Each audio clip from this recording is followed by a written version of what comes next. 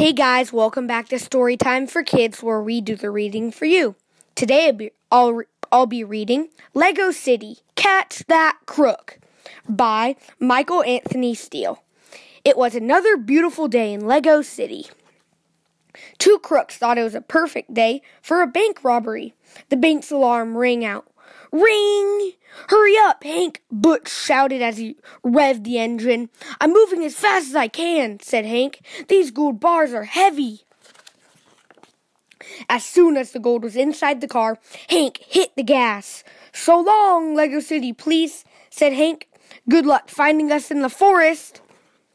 Meanwhile, the Lego City Forest Police were hard at work. Keep your eyes open, the Forest Police Chief said in his walkie-talkie. I just found out we have a couple of bank robbers in the forest. I think I found them, Chief. Someone's hiding in this bush, the policeman responded. As he crept closer, the bush moved. The policeman ran up to the bush. You're under arrest, he shouted. He found himself face to face with a bear, he shouted as he ran away. The bear was just as frightened. It took off in the other direction. I can't believe we pulled it off, said Hank. They'll never find us. You spoke too soon, said Butch. The forest is filled with police. They even have police dogs who can sniff us out in a second. You better hide that gold. Hank hauled the gold outside. I have the perfect hiding place, he said. Hank put the gold in a beehive. Nobody will mess with a bunch of buzzing bees. Hank didn't know that there was one creature that didn't mind buzzing bees. Hey, Hank shouted. A bear is stealing our gold. He can't steal from us. We stole it first.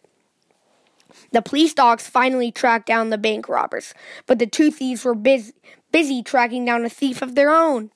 Hank and Butch chased the bear.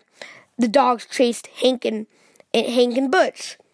The forest police officers followed after the dogs. They all ran through the thick forest. The bear darted into a dark cave. Come on, Hank, said Butch. We got that bear trapped now. Meanwhile, the chief grabbed the police officer's arm. Better wait here, said the chief. They'll be back out. How do you know? Asked the policeman.